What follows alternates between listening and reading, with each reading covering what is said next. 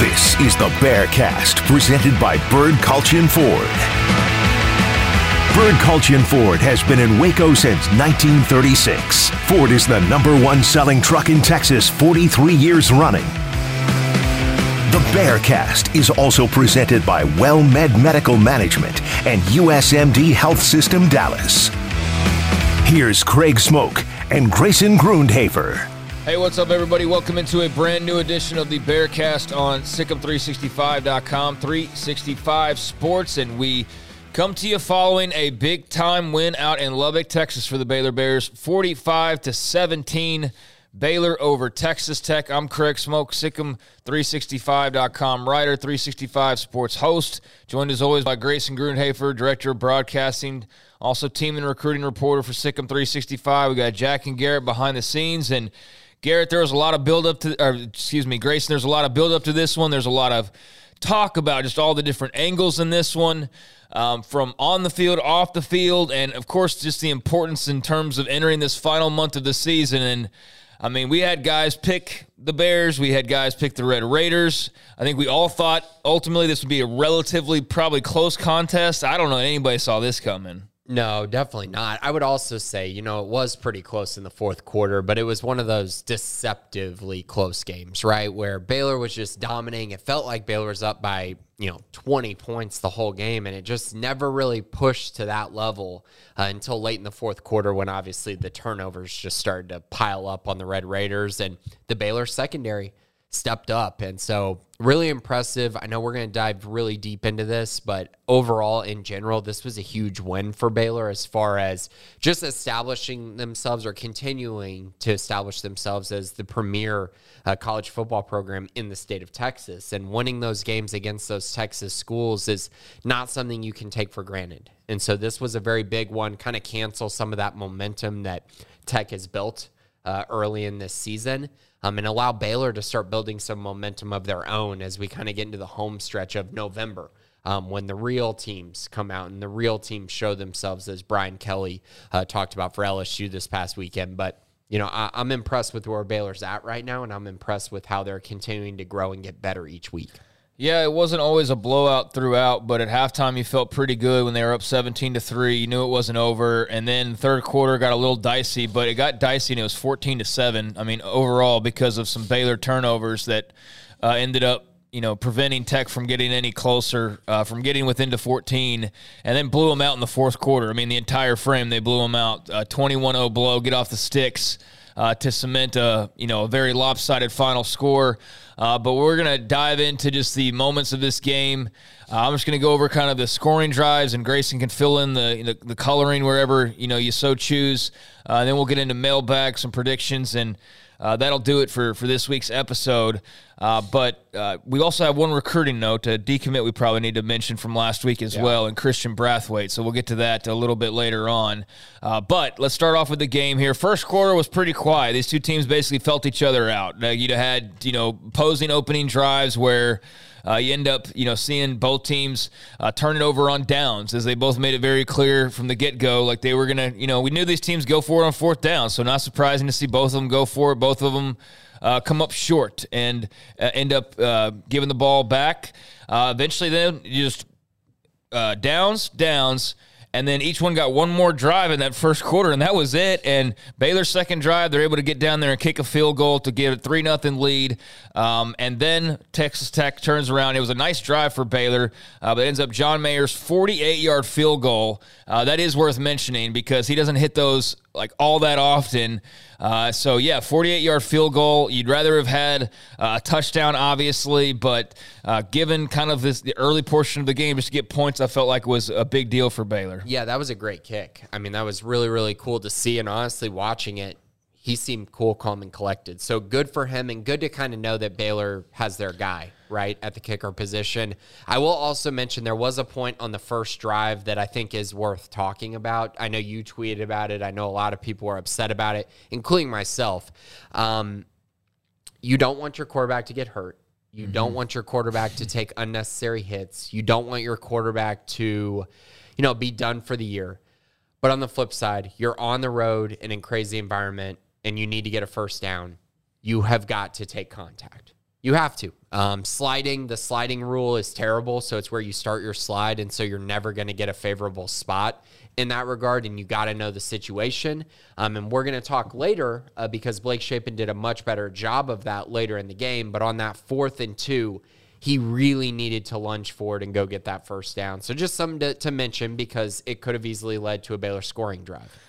Yeah, so he comes up short. Baylor kicks a 48-yard field goal on their second drive. They take a 3-0 lead, and then to basically close out the first quarter, Tech in the midst of a drive on their 7th play, they get all the way down to the Baylor 32-yard line, 1st and 15, and Baron Morton is picked off. Not the first or last time for Texas Tech by any means with interceptions, but Devin Lemire gets the big interception in the end zone, and it's Baylor football. They stop Tech from scoring any points, so they get the ball back, and they're starting the second quarter feeling pretty good about things, even though it's just 3-0. I mean, that was like they didn't allow the crowd to get super into it. They pick them off when they're trying to strike back, and that's one frame down where, hey, it's only 3-0, but you could already feel that they were affecting the atmosphere of the game at that point. Yeah, and Barron threw that into triple coverage because he felt pressure, which is something we're obviously going to get to. But I do want to mention Devin Lemire. I guess I'll do it right here.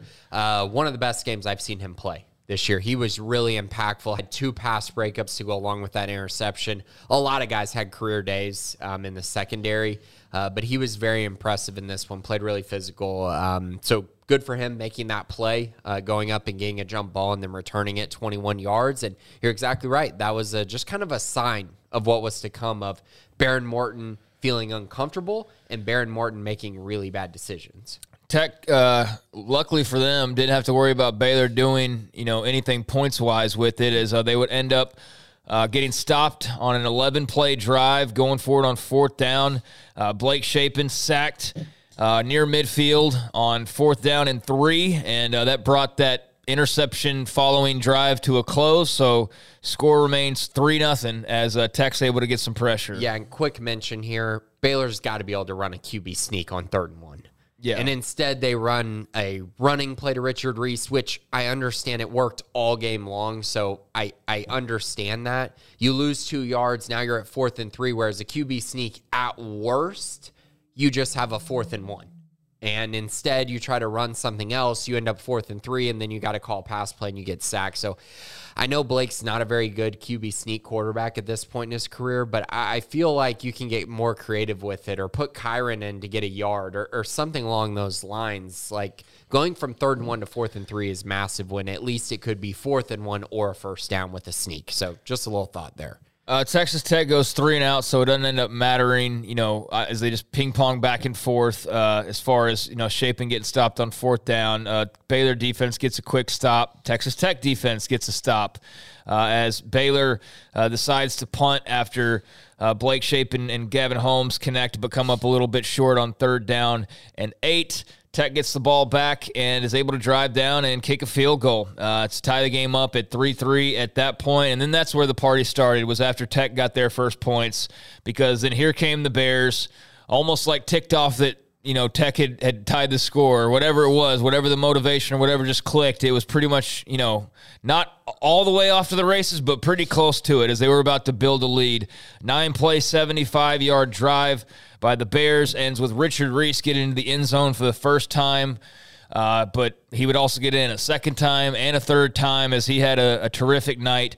But a 1 yard touchdown for Reese on 2nd down and 1, and the Bears go up 10-3. Yeah, and on that Tech scoring drive, just to mention, Isaac Power had one of the worst punts that I've seen from him. 17-yard punt. Tech, of course, you got the field goal there. But yeah, nice drive by Baylor to respond. A lot of Richard Reese on that drive to score their first touchdown of the game. And just impressive. It was one of those, RVO is here. They've been using it to start this game. It's kind of been wearing on Tech, and then finally it broke through, and they're able to get a touchdown. So very nice to see that, obviously, from Richard Reese, continuing to impose his will as the lead ball carrier for Baylor.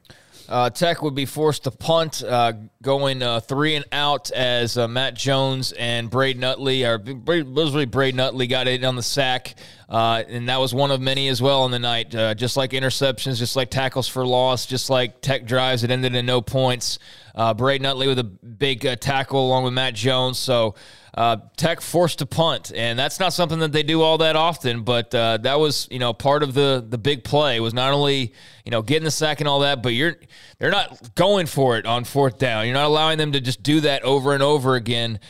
Baylor responds, and they feel like they at least break it open somewhat early on, but it wouldn't last. But they're still able to go on a 10-play, 74-yard drive that did not last very long at all, just a minute and a half, a little over a minute and a half.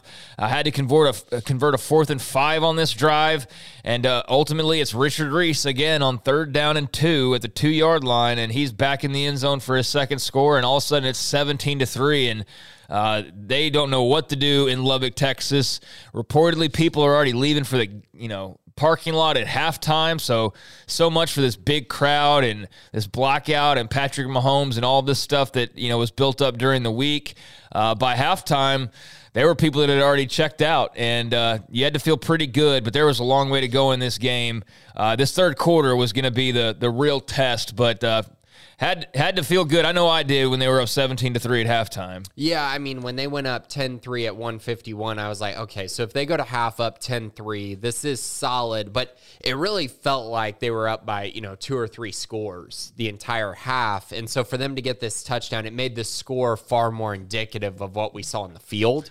And I think that was the biggest part of it. I will say they got a little lucky on that pass interference call. It was just 2nd and 10, so Baylor still could have scored a touchdown, regardless. Was a little unsure on that one in the corner of the end zone there, but in general, a great drive by the Bears, a couple completions. Gavin Holmes again, like you said, across the middle, 23 yards, a tough catch that he made, and he made a few really tough ones. He's had a great year, to be honest.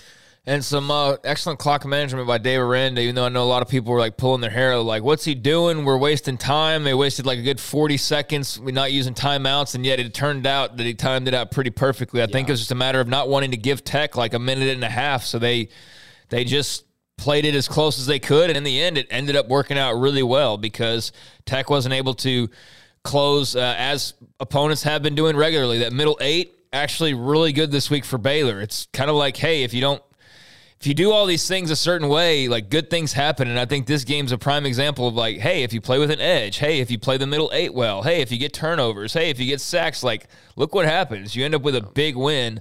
So 17-3 at halftime. And then third quarter starts big. Hey, big opportunity for the home team. They get the ball first. They get fired up at halftime. Well, they also throw an interception 2 plays into the drive. Baron Morton picked off again by Mark Milton this time around at the Tech 36-yard line. Baylor would turn right around 7 plays later, go 34 yards as kind of just scrape away a bit there. And eventually it's Blake Shapen to Hal Presley on one of the prettiest balls and catches that you will ever see. A terrific throw from Shapen, a terrific catch from Hal Presley over the shoulder. Just beautiful combo there, and this is when you start to feel like this game could really take off in a certain direction. It wouldn't necessarily because Tech would fight back a bit, but this was a big score for Baylor to build their lead up to, at that point, 21-3, and that 24-3, and that touchdown did matter because Tech would score a couple, as we'll get to in this quarter, to bring it a lot closer. So building that big lead up turned out to be very important, but a terrific job by Milton to get the ball back, and then the Presley-Shapen combination, that was good to see as well. Yeah, and Gabe Hall had the first of his 3 sacks all in the second half in that third quarter, right before the interception by Milton, and a great play by Mark, too. I don't know if everyone got to see the footage of it, but Tech had a guy running deep and then a guy running down the sideline. So a guy going deep in the slot. And so Mark was tracking with him. And then once he saw the outside receiver get open, saw he had safety help with the slot guy, Mark immediately reacted, got upfield, and created an interception. That was a fantastic play and a very vet-savvy play by Mark Milton as well. And then, like you mentioned, the touchdown, perfect throw from Blake Shapen. And this is where I tweeted, Hal Presley has really emerged in this game, which he did in a game when they really needed him with no Monterey Baldwin there. He was very impressive, and obviously a great throw by Shapen on that one. Tech was very hit or miss in the passing game. Baylor's defense did a really great job, but they did suddenly find some room in the running game. In the following drive, SaRodorick Thompson able to really pop some yardage and get a long, extended drive going. Now, this wasn't going to be something that they could have repeated over and over again because they simply would have ran out of time probably, given that it was 24-3. But in terms of a response, this really seemed to settle Tech down because they just kind of willed their way down the field and kind of did what Baylor, was doing to them. But 15-play, 75-yard drive that took 3:35 off the clock. So a heavy dose of SaRodorick Thompson, a little bit of Behren Morton, including a scramble that he had, getting away from pressure. And eventually, you saw Donovan Smith come in at one point and throw an incompletion as the Tech quarterback usage was a little bit all over the place. I mean, quite frankly, they have a guy in Behren Morton, but they clearly have other guys they feel the need to play and to change things up. So Donovan Smith just randomly comes in and throws a ball. And had he hit on it, it might have flipped things in a major way, honestly. Yeah. But fortunately for Baylor, it was a good throw too. It was. Yeah. It was a fine play, and it was a fine call. If it had worked, it might have really done some damage. But fortunately, one able to complete the pass. And a few plays later, it was Behren Morton to Henry Teeter. Henry Teeter for the touchdown, 24-10, as the extra point is good. And then it was 5 plays later, a Baylor fumble that made you go, after all this feel good, even 24-10, you're like, okay, 14 points is not insurmountable at all. It's third quarter. You're still feeling good, but then they fumble the ball. Richard Reese, otherwise pretty much perfect on the night, just lets it go. Tech recovers, and I did not panic here, but I was going, oh, man, this is exactly how you blow a 24-3 lead on the road on a Saturday night. So definitely one that you'd like to have back, but that set up Tech in really great position. Yeah, and it was a speed option play, and Shapen pitched it to him, and immediately his eyes went upfield instead of reacting to catch the football. So tough play, and you're exactly right. This is one of those moments where you go, okay, is Baylor going to revert to the team they've been all year? Because if they had, it would have been, you give up a touchdown here, and then you come out, you turn the ball over again, or you turn the ball over again, or you miss an extra point, or you give up a block kick. You know what I mean? It's just this snowball that had happened all year. And so in this moment, you're like, especially after Tech responded. But again, Baylor showed some maturity in this game. Yeah, they did. But, I mean, I understand Richard Reese, things like that happen, but how many times do guys need to see the example of taking your eye off the ball for even a second? It never works. And the only time, and you know what? It probably works a lot and we just never harp on it. But when you see it not work is when, you see the replay and almost every time it's the guy just taking his eye off the football for a split second. You just can't do that. He did one of his only mistakes on the night, and not even really all that memorable in the long run, thankfully, because he, was able to tack on some more big plays and lead them to a victory. But, man, at the time, it just felt like, oh, no, here we go again. And sure enough, rightfully so, Texas Tech turns it into a touchdown, 9 plays, 40 yards. All of a sudden, it is 24-17 after being up 24-3. And, it got a little bit dicey, but a nice long drive. Behren Morton on the scramble on 4th down and 7, and simply a play where Baylor's defense got spread out and he saw no option and just ran up the middle, and they didn't have anybody there to get to him in time. And TJ's got to he's got to make him slow down more than he did. I don't know that I necessarily need to say he has to make that tackle. Now, he is a veteran, so you would like him to make that tackle, but he didn't even really slow him down. He had his whole body on him, both arms around him, and couldn't bring him down on such a key play. But yeah, like you said, he's able to get in the end zone. But again, Baylor had a shot. Baylor had a shot to turn them over and really put this game away early. They did, but didn't happen. Unable to bring him down. So Behren Morton scores. It was a frustrating play. And now you're getting into the fourth quarter, and it's feeling a little bit dicey as the crowd that really wasn't much into this game for the first 3 quarters was suddenly alive, because why not? They're within 7. And that really would be the only stretch where they mattered, quite frankly. I mean, the Texas Tech crowd, in terms of being like a presence that could potentially affect the game. Yeah. Because Baylor pretty much just took them out of the game with long sort of run, like just kind of taking their will away with the run, moving the sticks with Richard Reese, hitting the big plays. Like they just never allowed the fans to find a groove, I guess, if you will. The closest they really came to it was this sequence of a couple touchdowns. But outside of that, pretty much kept them, uneven on the night. Yeah, you might have been able to get some excitement with the play coming later if it had gone the other way. But but you're right. Like this stretch right here was where it felt like, I guess, their crowd was most involved. And everyone I talked to, their crowd was, like you said, pretty much they weren't really existing. Yeah. Which is frankly very disappointing, I think, if you're a Tech fan. Wasn't a big game, right? Yeah. Wasn't a big game. Patrick but Mahomes there, blackout. I was told now, to be fair, I don't think I never said it was the biggest game that they had hosted. Like, I think that got lost in translation with some Tech fans. I was just harping on the fact that it was a big game that had some ramifications and some meaning to it. And I got shouted down we've hosted bigger games. And it's like, okay, fine. It's not a big game, whatever. And, I don't know. It ultimately, it didn't feel like that big of a game on TV watching. So I don't know if that's part of the deal or if it was, it wouldn't have mattered either way. But it was not what it was cracked up to be, that's for sure. So anyways, fourth quarter, Baylor, all that momentum that Texas Tech had, they'd have some other moments to potentially grab it, but Baylor really, just took it away and kind of put it in a sleeper hold for a little while. 11 plays, 75-yard, 5-minute drive to retake a 2-score lead.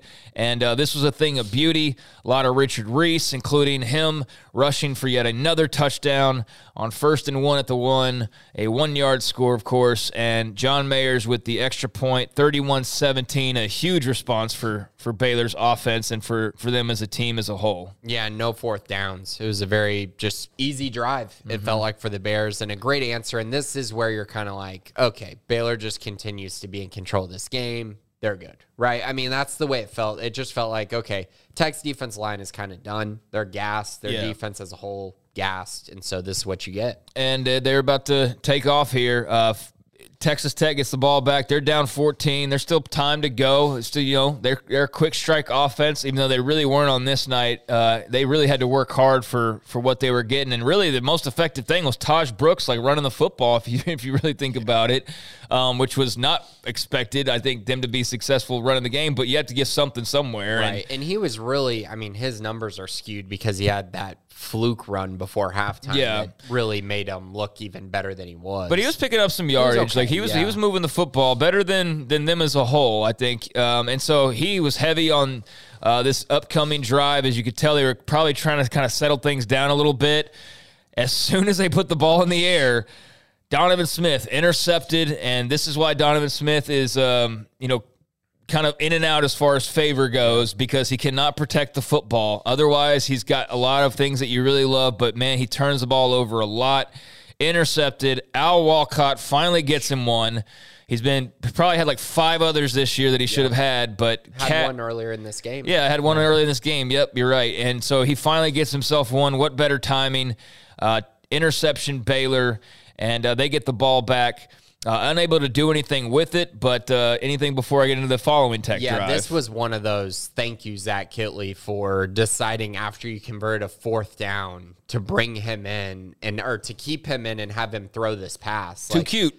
Way too cute. I know you want to run fast and you don't want Baylor to be able to sub, which was also an interesting thing to watch, was Baylor was doing a lot of that slow sub, which is smart. You have an ability to do that, but that was a just terrible decision. Also, I'm not going to put that one on Donovan Smith because you're asking a guy to come in cold and just make a play out of nowhere when Baron Morton's gotten all the first-team reps all week. That just didn't make a lot of sense to me, and Baylor made him pay. Yes, so just to kind of play spoiler here, this would be the first of what would happen twice more for Texas Tech in the fourth quarter alone. So if you're Joey McGuire, you could tell in the postgame he was very frustrated because, man, what did I talk about all last week? I talked about the opportunity that this was. What most disappointed him? The missed opportunity that they had here. He knew it, all the buildup and everything, and just a giant missed opportunity. But big bugaboo in this game were the turnovers. They absolutely killed Texas Tech. So there was an interception. Baylor goes 3 and out, unable to do anything with it. But, hey, it's still up 31-17. Tech gets the ball back, drives a little bit. another interception, the fourth on the night. This one from Baron Morton again. Intercepted in the end zone. Tevin Williams with, I don't even know if we've said his name this year, but an incredible play where he just ultimately wanted it more. And I think Tech's probably going to use this as like off-season fodder of like, get stronger and get meaner and everything else, and probably have this thing on a loop in the field house type of deal, because Tevin Williams just took it away. Interception in the end zone on what would have been a huge score for Texas Tech, and instead he rips it away for his first career interception. I know his father was ecstatic on social media. Massive play for the young man from Oklahoma, and just much needed. Ripped away a touchdown from Texas Tech, and just kept things chugging along in Baylor's direction here. Yeah, and this has been building. He's clearly kind of taken over as one of the top guys in the rotation at cornerback. That really has been something he's been trending towards. So was very happy to see this, and I know Tech fans are upset about it, but if you really look at the play, man, this is straight up. This was fine. It was, because in my view of it and the way that I look at it is Tevin Williams came down with the ball in his chest, and the Tech guy was just trying to put his hands on the football. Like, that's not simultaneous possession in my eyes. And so I think this was just who wants it more. Yeah. Tevin took it from him. Tevin wanted it more, and Tevin made a great play, and a play that basically sealed this game.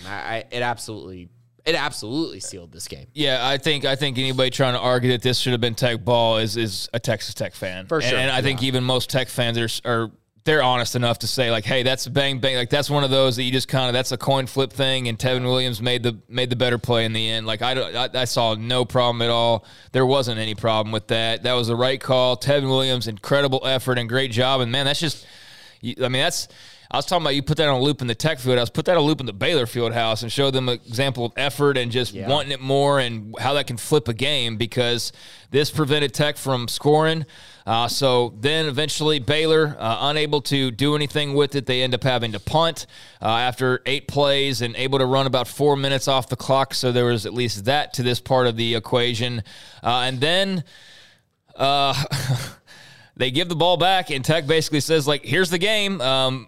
Because they decide at this point, let's go to Tyler Shuck, who hasn't played like at all this year, basically. He's been hurt almost the entire time. And Donovan Smith's been picked off. Baron Morton's been picked off. Like, let's just see what the other quarterback has. So their original starter, Tyler Shuck, comes in, and one play, interception Baylor, A.J. McCarty, and he not only picks it off, but he returns it for a pick freaking 6. And so it is suddenly 38-17 Baylor, and this thing is over. Yeah, and honestly, okay, not only are we going to put Tyler Shuck out there, we're going to have him throw a far hash out that route. Call was awful. Yeah. What in the? I mean, that ball floated. It was so. There's people in this studio slow right now that could have picked that off. Oh, I mean, it was just hanging there, and AJ broke on it, and then of course AJ housed it, and great for him. Great to see that. He's had some ups and downs this year, so I was very happy for him to have that moment. And you're exactly right. That was like, ooh, this could get really ugly if it continues to snowball like this. So big pick 6, and it was a very long throw to make, especially on the first play, cold armed. I don't know what they were thinking there. Tech gets turned over on downs as Tyler Shuck's unable to get anything really going, and he gets sacked to end his drive by Gabe Hall, his following drive by Gabe Hall. Baylor, 3 plays. 3 plays, 26 yards. Quaylon Jones, touchdown as he gets in on the action, 45-17, and then time would whittle away. Baylor wins. Big exclamation point for Quaylon Jones to get in on the action. And when all was said and done and time finally went to all zeros, it was 45-17, and Baylor had dominated the fourth quarter with 3 interceptions in the final frame, 5 overall in the night. 6 sacks on the night, 8 tackles for loss. Richard Reese, 3 touchdowns, around 150-ish yards. Blake Shapen didn't have a big night statistically, but no turnovers. You had the 1 fumble from Reese. But outside of that, man, this was RVO. This was take 5. This was even, I didn't mention, but there was a big punt that pinned Texas Tech down. Punting wasn't great all night long, but there were some key moments there in special teams as well. The field goal earlier in the game from a good distance. So, Yeah, this was a complimentary football at its finest. Yeah, and I love to see this for Quaylen. And, of course, there's sour grapes from Tech fans saying, oh, you're trying to run up the score. And I'm like, dude, it's 3rd and 1, and they handed the ball off. What do you want Quaylen to do, fall at the goal line? Like, yes. That's not happening. Come on, man. No college football players doing that on 3rd and 1. So great to see that for Quaylen. Quaylen played really well in my eyes as well. It was only 8 for 38 and a touchdown, but he also 2 for 18 receiving. He's actually shown some pretty good hands, which has been nice to see. And obviously, he's their best pass blocker at running back as well. Also mentioned Hal Presley. He was 4 for 58 and a touchdown, and Gavin Holmes, 5 receptions for 77 yards. So those were kind of your big play guys at the receiver position. And then quickly on defense, Gabe Hall stole the show with 3 sacks, but Garmin Randolph was very active, especially early. He had 2 sacks as well. I mentioned Devin Lemire playing great. Al Walcott had a breakout game in my eyes, as he's, he didn't have that cast anymore, so he's getting back to full health. So in general, just a great performance by the Bears. All right, I know we got a lot of mailbags, so let's hit Oklahoma real quick. They've won a couple games in a row. They have beaten Kansas at home and then turned around and beat Iowa State on the road. Really, I think special teams was the big deciding factor in their game last week, and the running game, getting some good stuff from their 2 primary backs. Dylan Gabriel's back and healthy. But I feel like this is definitely a team that you can go up there. If you play like you did in Lubbock, you can go up there and beat them. Now, can you replicate 5 interceptions and, all that kind of stuff that came with it?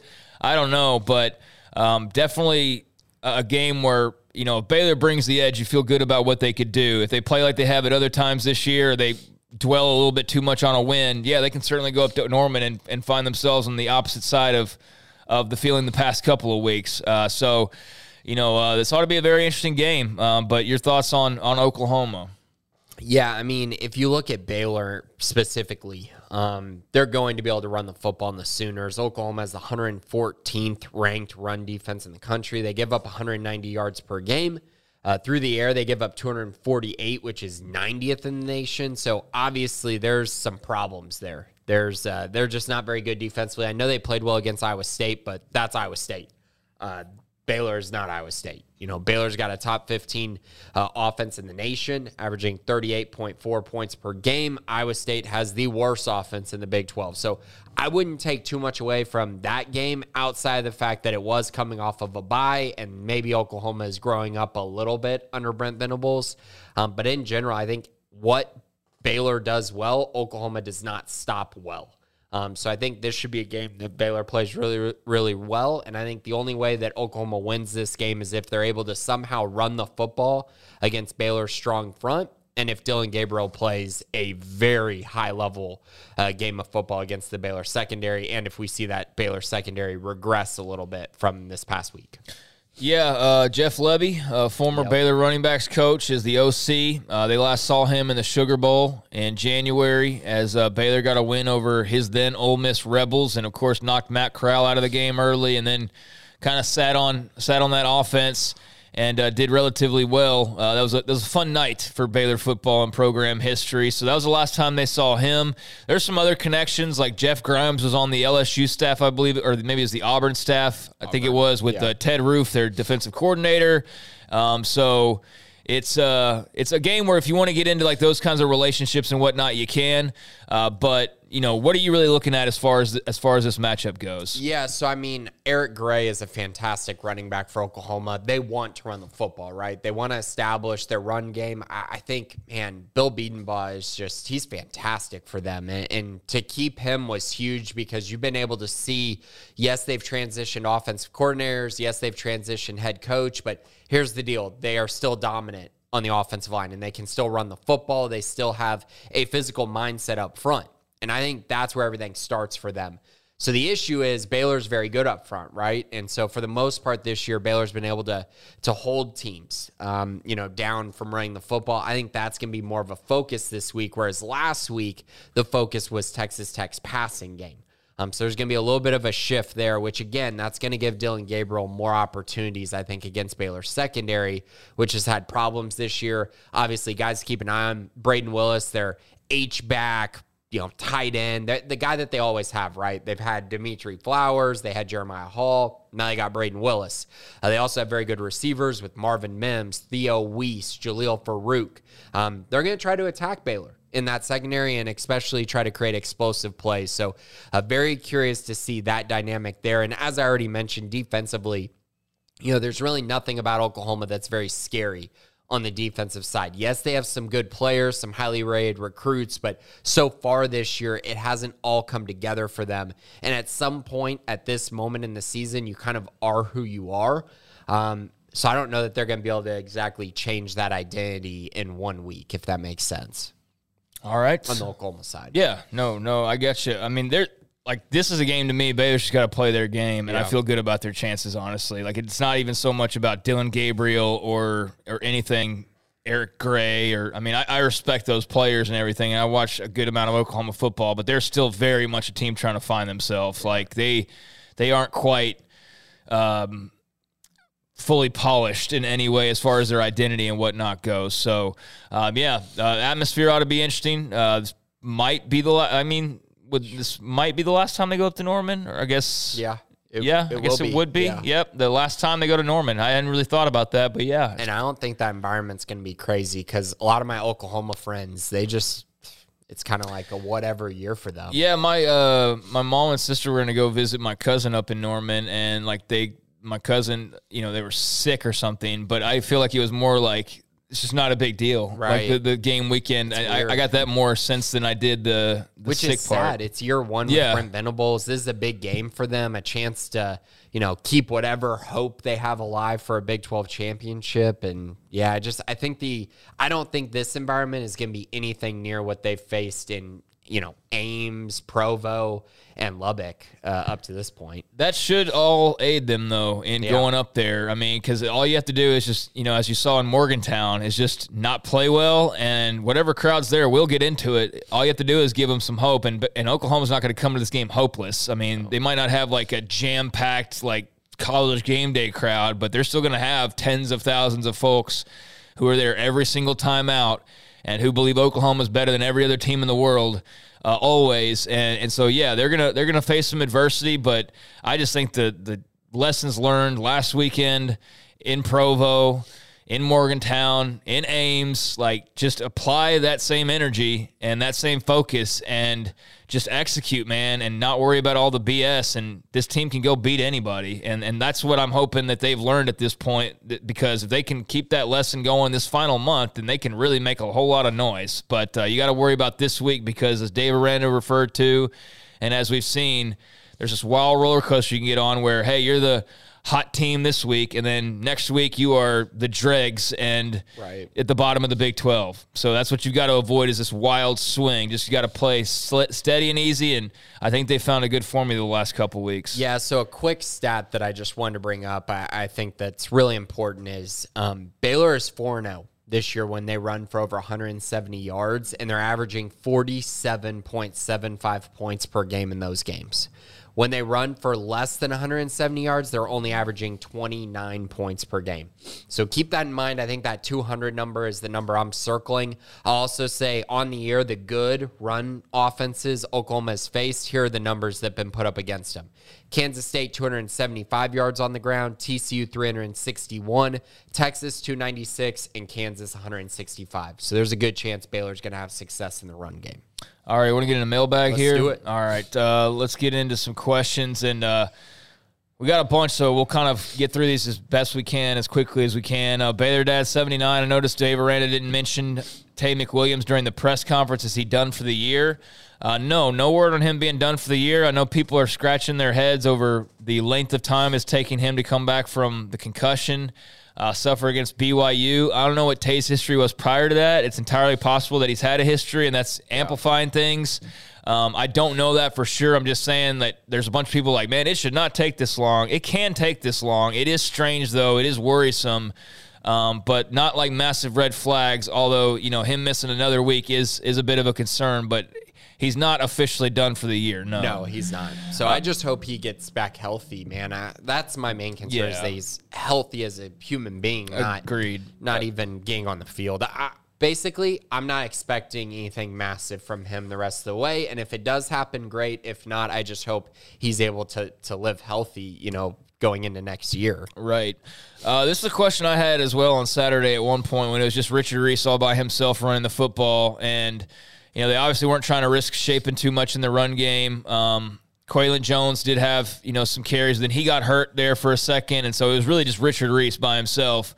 So also, why can't we give a few runs to Jordan Jenkins if we're worried about burning out Richard Reese? As always, love the show. Keep up the great work. Well, thanks, Baylor Dad. But, yeah, what about Jordan Jenkins? Where are we there? Yeah, so the big thing with Quaylon is, yes, the carries aren't insane. Like, he's not getting a ton of carries, but go watch Baylor passing downs because he's having to handle a lion's share of the workload on passing downs as a blocker. Because that was Treston Ebner last year a lot. Right, and so they need him obviously to do that. So he's taking hits in that regard, and that's also limiting his carries, right?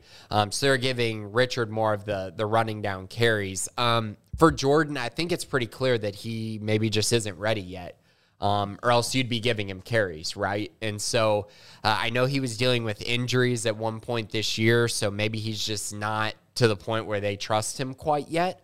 But I'm hoping at some point we get to see him. It just might not be this season because if they get Squirrel back healthy, I think that limits his opportunities even more. Scotty B., the Baylor King, which position group in particular will step up the most defensively against Oklahoma's offense? Great question. So will step up. So I'm anticipating that they will play well, not necessarily who's the most important in this game. So I'm going to go with the defensive line. I think Baylor's defensive line maybe has turned a corner. I think they're going to be great against the run because they pretty much have been all year. But I think they're finally going to start getting a little bit more pressure on the quarterback like we saw this week. And Dylan Gabriel is kind of a perfect matchup for them because he's somewhat mobile, but not mobile enough to where he's going to kill you. He'll just more so run for first downs, and that's kind of like what Baron Martin was. Yeah, he can't hurt you, though, with his legs if you let him hurt you. The big thing would be a secondary. I saw Lorando Johnson's tweet after the game about, Baylor secondary what? And, hey, I agree, man. After 5 interceptions, toot your own horn and all that. But everybody had a reason to be a little bit about that secondary. And so it was good to see them turn it around. But you got to string it together to really get the real deal respect that you're probably looking for. Yeah. But, yeah, great step forward. And this would be a nice time to keep that going, obviously. Scotty B. Also says, anyways, Baylor Nation send prayers to Ish Wainwright and his family because he lost his dad at 68 on Monday morning. So didn't see that until you just mentioned that, but that's obviously awful news. And so definitely prayers up to the Wainwright family. I'm very sorry for their loss. Ziwatanejo Bear, going back to LSU, Aranda's defenses get significantly better as the season goes along. That shows good coaching, but it cost us a couple games earlier in the year. I know they're not trying to be bad at the start of the year, but can they find a balance so that games are not lost that would be won if they were played later in the season? Yeah, I mean, this didn't happen last year, though. They didn't lose a bunch of early games a year ago. I mean, they went on the road to Oklahoma State, who was a dang good football team. That was their first loss. That wasn't a game that I was like, if they played them at the end of the year in Stillwater, they for sure would have won. I don't know. I don't know that that's true.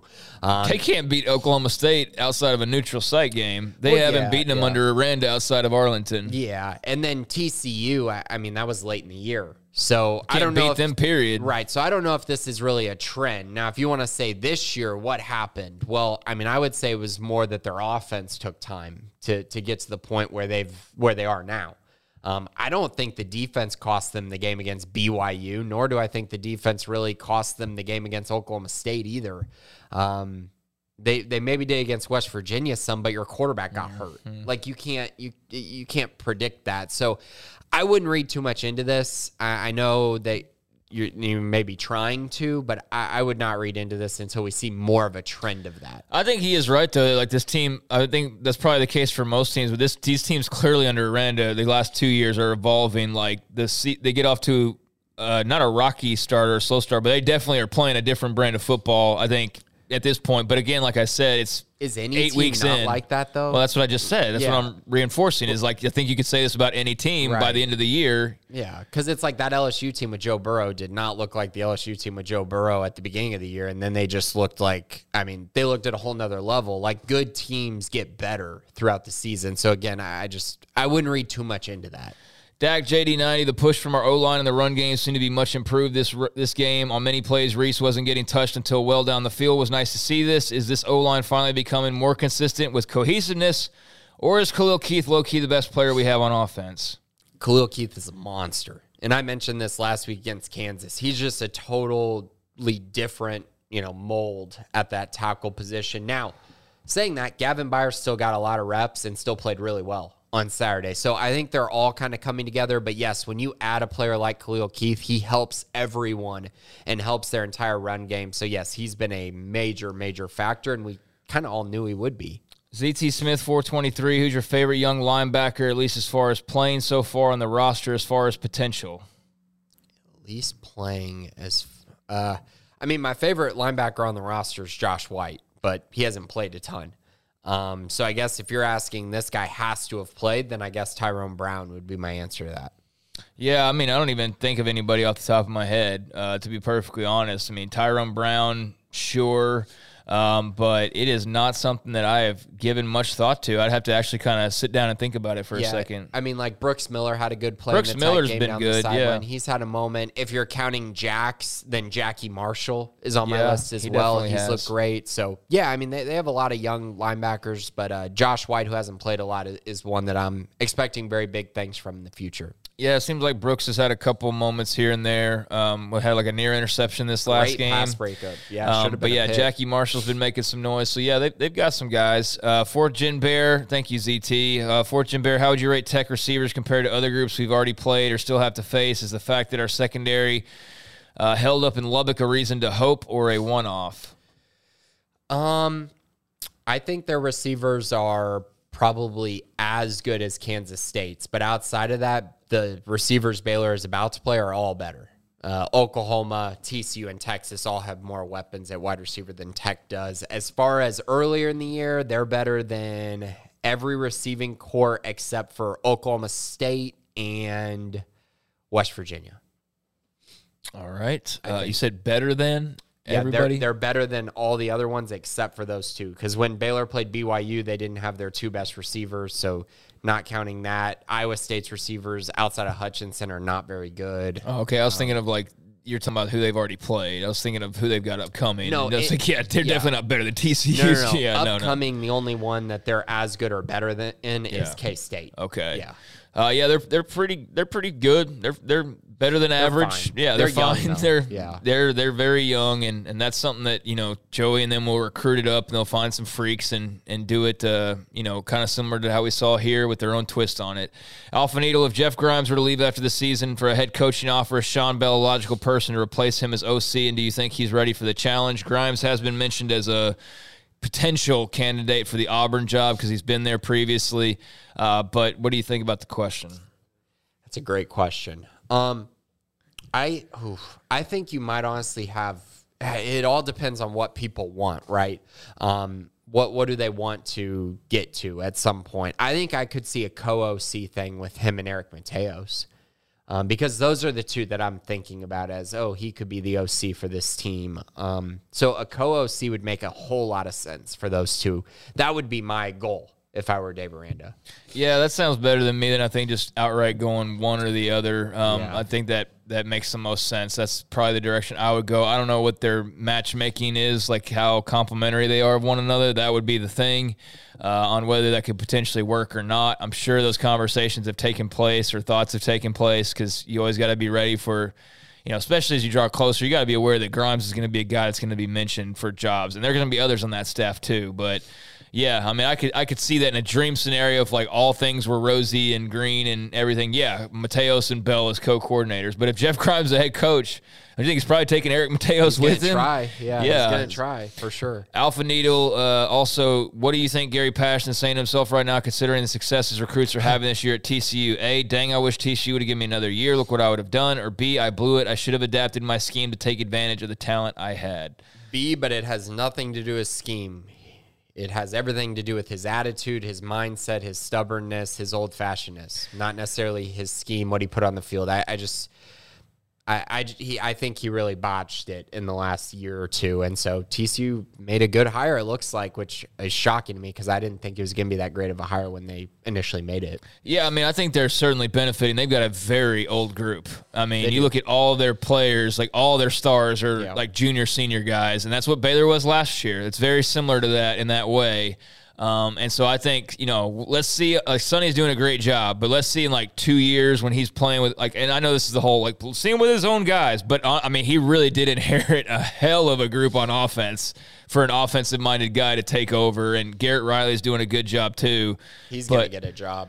Yeah, but I mean, they're loaded, man. Kendry Miller and Darius Davis and Quentin Johnston and Max Duggan. And yeah, but they didn't ever develop Duggan when Patterson was there. Like, it's no surprise that now it's like, oh, now Duggan's playing good. This is, weird. Also, they didn't choose him to be the guy. But he's weird. Like, they didn't just suddenly turn him into a great athlete. Like, they're using him well. I'm saying he inherited a great group of players, and he's using them well.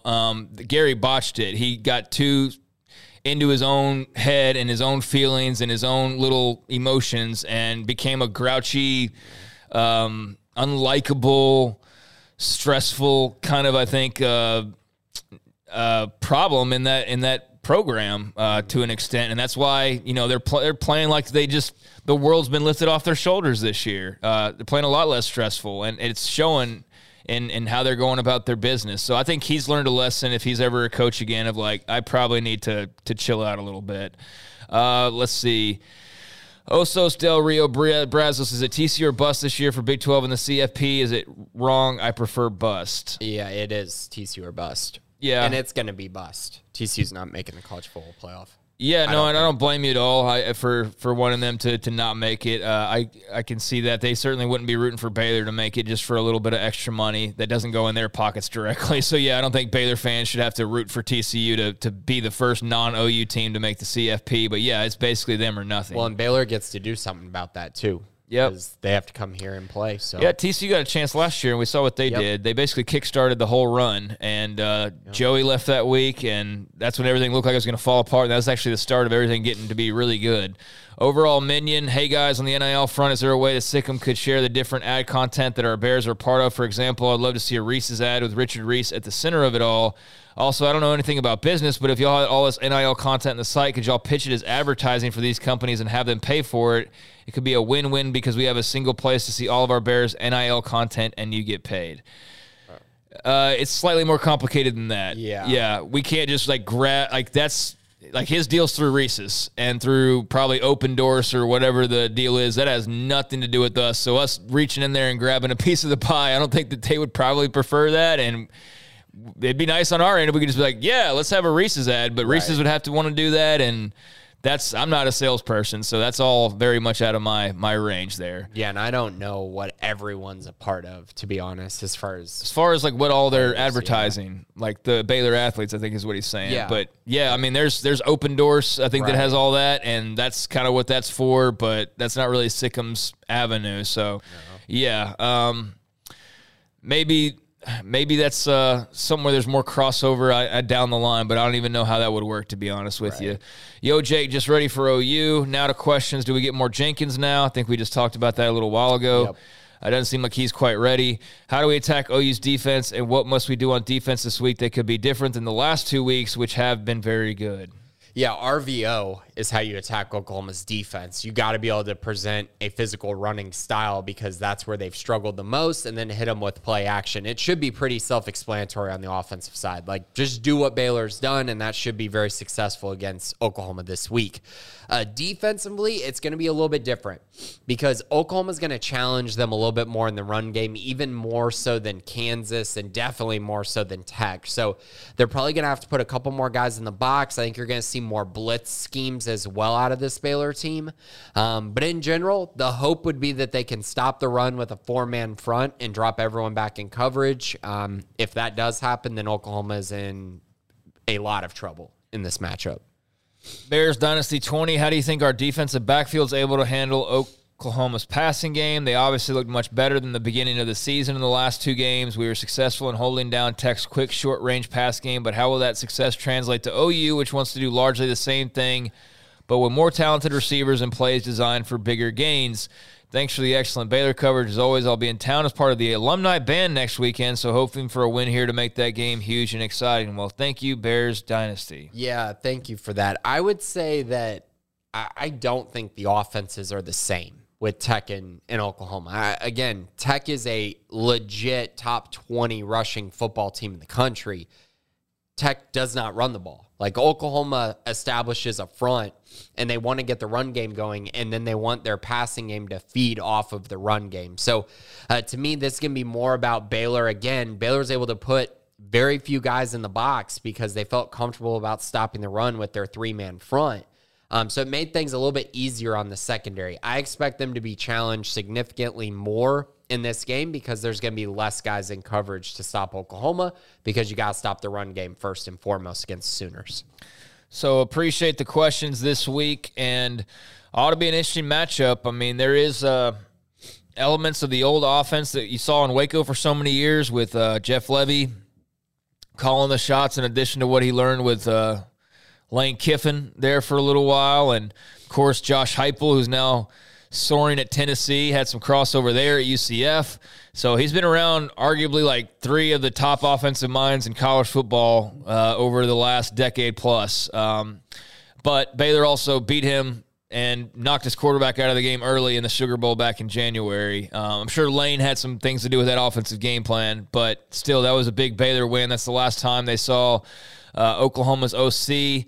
And Venables, the last time that Aranda saw him, they were opposing defensive coordinators in the national championship game as Aranda's LSU Tigers, led by Joe Burrow and Jamar Chase and Justin Jefferson, beat Brent Venables' Trevor Lawrence-led Clemson Tigers. So that was the last time these two head coaches faced. They were, I think, two of the highest, if not the two highest paid assistants in all of college football back then as D coordinators. Yeah.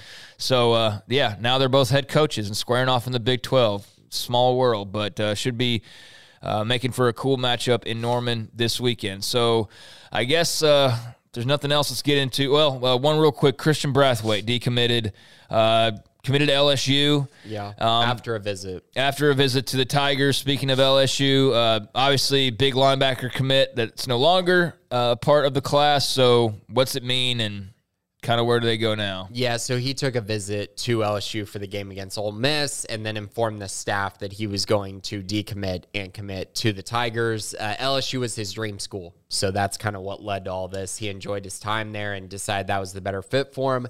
Baylor will still recruit him, but it's looking like a long shot at this time. And that's pretty much it, right? Because they still have these spots available. It gives them one more spot of flexibility in the class.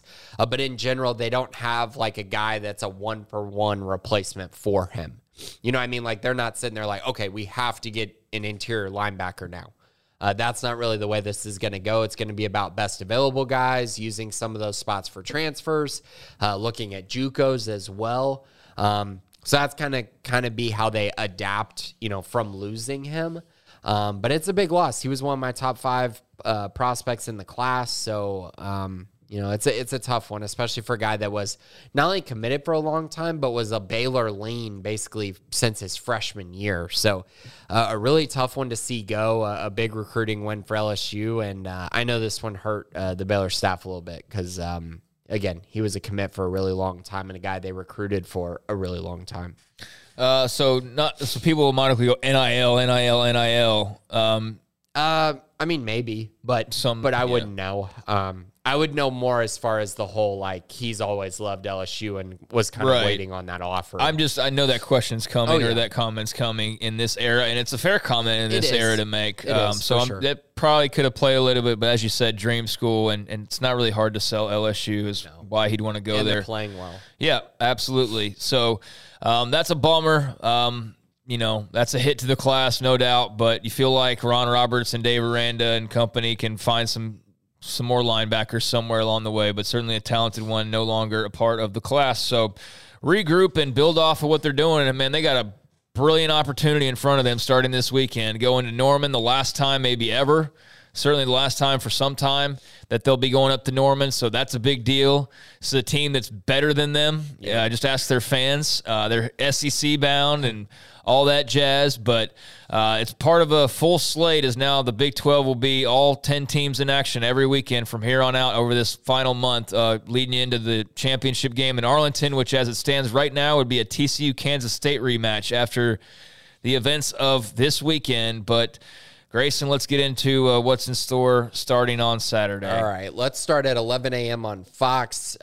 Texas Tech travels to TCU to take on the Horned Frogs. TCU is a 9.5-point favorite. The over-under is 69.5. TCU survived in Morgantown. Texas Tech got blown out by Baylor. Which side are you on here? I'm picking TCU to win the game, but I don't think that they're going to blow Tech out. I think Tech's going to be really locked in and focused and motivated after this week. I think that they let all the noise get to their heads last week and affect them, and I think they're going to be tunnel vision on TCU and the challenge that the Frogs present. TCU's got a horseshoe up their backside. Like, there's no doubt about that.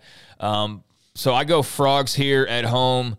But I don't think they're just going to, waltz right past the Red Raiders. I think Joey and Tech are going to give them a bit of a fight. Yeah, and there's a little bit of drama here with the whole ticket sales thing that happened in the offseason. Also, didn't a TCU recruiting coordinator tweet something? Brian Carrington, Mr.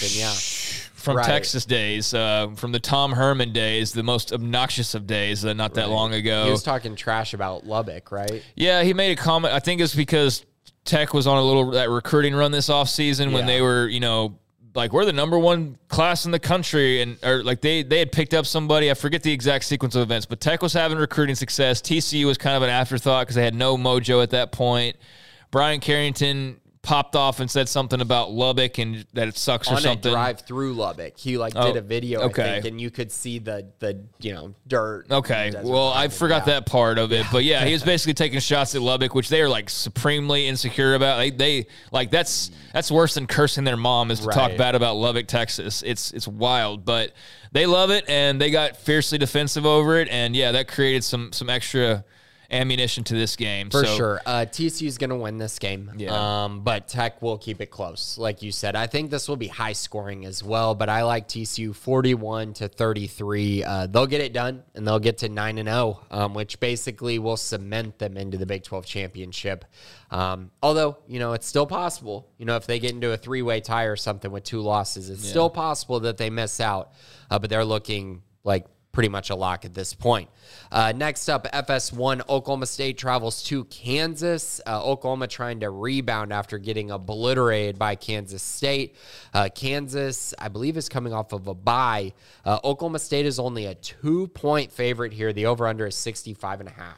Yeah, they're riddled with injuries, and Gundy didn't really provide a whole lot of optimism that they'll be all that cured from those this weekend. I think Jalen Daniels is back practicing, if I saw correctly yesterday. That doesn't mean he's necessarily going to play. This is in Lawrence, but I'm going Oklahoma State. I just feel like Gundy said that they didn't practice the typical way they practice and that they almost like he was trying to protect them from any more injuries, and they're not going to do that again because clearly that was a bad game plan. They got embarrassed. So I would expect a Mike Gundy-led team to have a response to all that. I mean, come on now. That was an embarrassing effort and showing and the worst loss in his tenure. So I got to believe they're going to go out to Kansas and get themselves a win and bounce back. Yeah, he sat guys out to, like you say, protect them from injury. I think Spencer Sanders is going to play really well in this game. I think Kansas is kind of treading water right now. They're starting to see their ship sink a little bit. I think Oklahoma State covers this with ease. Something like 34-23. The Cowboys get back in the win column. Next up, 2:30 on ESPN+. West Virginia travels to Ames to take on Iowa State. This is a battle for who's going to finish last in the Big 12, at least it looks like at this point. Iowa State's a 7-point favorite. The over-under is 50.5. Yeah, I mean, I have no desire to watch this football game. Iowa State's incompetent on offense. They have no running game. Hunter Deckers is fine, but has a long way to go. Their defense is great. Their defense is the best unit in this game, and I'll give them the nod because of that. West Virginia can win this game if they play like up to their level best, but I think Iowa State kind of squashes what they want to do offensively, and I don't know what happens with the Iowa State offense versus the West Virginia defense. Like, that's the huge wild card. I have no idea what happens there. I'll go Iowa State because it's in Ames, and the whole home field thing that's not an exact science at all. But I really have no other way to break this game down. So, yeah, Iowa State. Yeah, West Virginia has been terrible on the road. That's the only reason why I would give the edge there. But I would definitely take West Virginia with the points, though. 7 points, that seems like a lot for two teams that I don't think are going to score a ton in this game. So I'll take Iowa State, but I think it'll be something like 24-21, something along those lines. I think it'll be a very good game. But I don't know.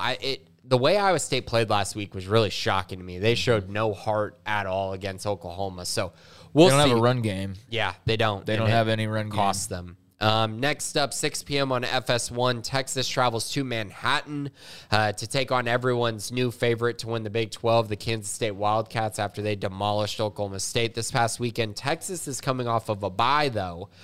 Texas is a 2.5-point favorite. The over-under is 54.5. I can't ever peg Texas, man. Like, I'm a guy who could probably be classified as, people would assume as a Texas hater because of the whole Oklahoma thing, but I try to be objective as all possible. And I think I give Texas the benefit of the doubt more than anybody. Yeah. And it's not even a whole reverse psychology thing, although it might be a little bit. But I really don't know, because just when I think that they've gotten over their arrogance and all that, it's like it returns with a vengeance. Just when I think they've got a more of a blue-collar focus, like it's back to the same old UT type of stuff. I think they're a good team when they're, just analyzed as a team, but I don't know what kind of outside factors creep into them, and therefore it's just hard for me to peg, like, is it going to be windy? Is Quinn Ewers going to have to worry about the wind? Like, I don't know what affects them, to the extent that I can really know confidently how they're going to perform in Manhattan, Kansas on Saturday. You know what I mean? Yeah. So having said all that, I'll go with Kansas State. I do think Texas will play them very close. I don't know that Skylar Howard's going to have Will Howard's going to have another brilliant performance like he had the other day, but or even if he will play, it might be Adrian Martinez. I bet Martinez is back. Yeah, it might be Martinez. So that's certainly a little bit of a wild card as well. I'll go K-State. I'm not super confident in this. I think Texas can play upset here, but yeah, give me K-State riding the hot hand right now. Yeah, I'm taking Texas in this one. See, there you go. Yeah, it's just that mindset of, they just blew out Oklahoma State. They've been on this run of playing really good teams week after week. I think Texas gets back in the win column. They're coming off of a bye. I think K-State's going to come into this game with a little bit beaten up, and so I think Texas is going to win this game. Something like 35-30. It'll be a good one, but I like the Longhorns to get it done. And then finally on ESPN Plus at 2 p.m., Baylor travels to Norman to take on the Oklahoma Sooners. Oklahoma's a 3.5-point favorite. The over-under is now 58.5. Yeah, why were they like 4.5-point favorites yesterday? I didn't understand that at all. Like, is that just early money or something? It dropped to 3, and now it's back up to 3.5. So that's the weird. Money's going towards Oklahoma. Yeah, okay, I'm going Baylor. I think, so long as they play the way they played last week, and I don't mean like getting 5 interceptions. I just mean like being capable of doing that, but playing just with the attitude that they had and with the game plan that they had. Like, obviously the game plan will be different, but just executing that game plan, whatever that may be. I like them to rattle Gabriel. I like them to shut down Eric Gray and company. I like them to hit some explosives on offense and run well with Richard Reese. I think Baylor should win this game, but they've got to avoid the pitfalls I wrote about and that whole, like, that air of, we just won, we won a couple, and like, block out all that BS, lock in like you locked in for Lubbock, and go play that game. You'll go beat Oklahoma and Norman and make a big statement. And then if you really want to hear people talking, there'll be people talking if you're winners of 3 straight, and you went back-to-back in Lubbock and Norman and got wins.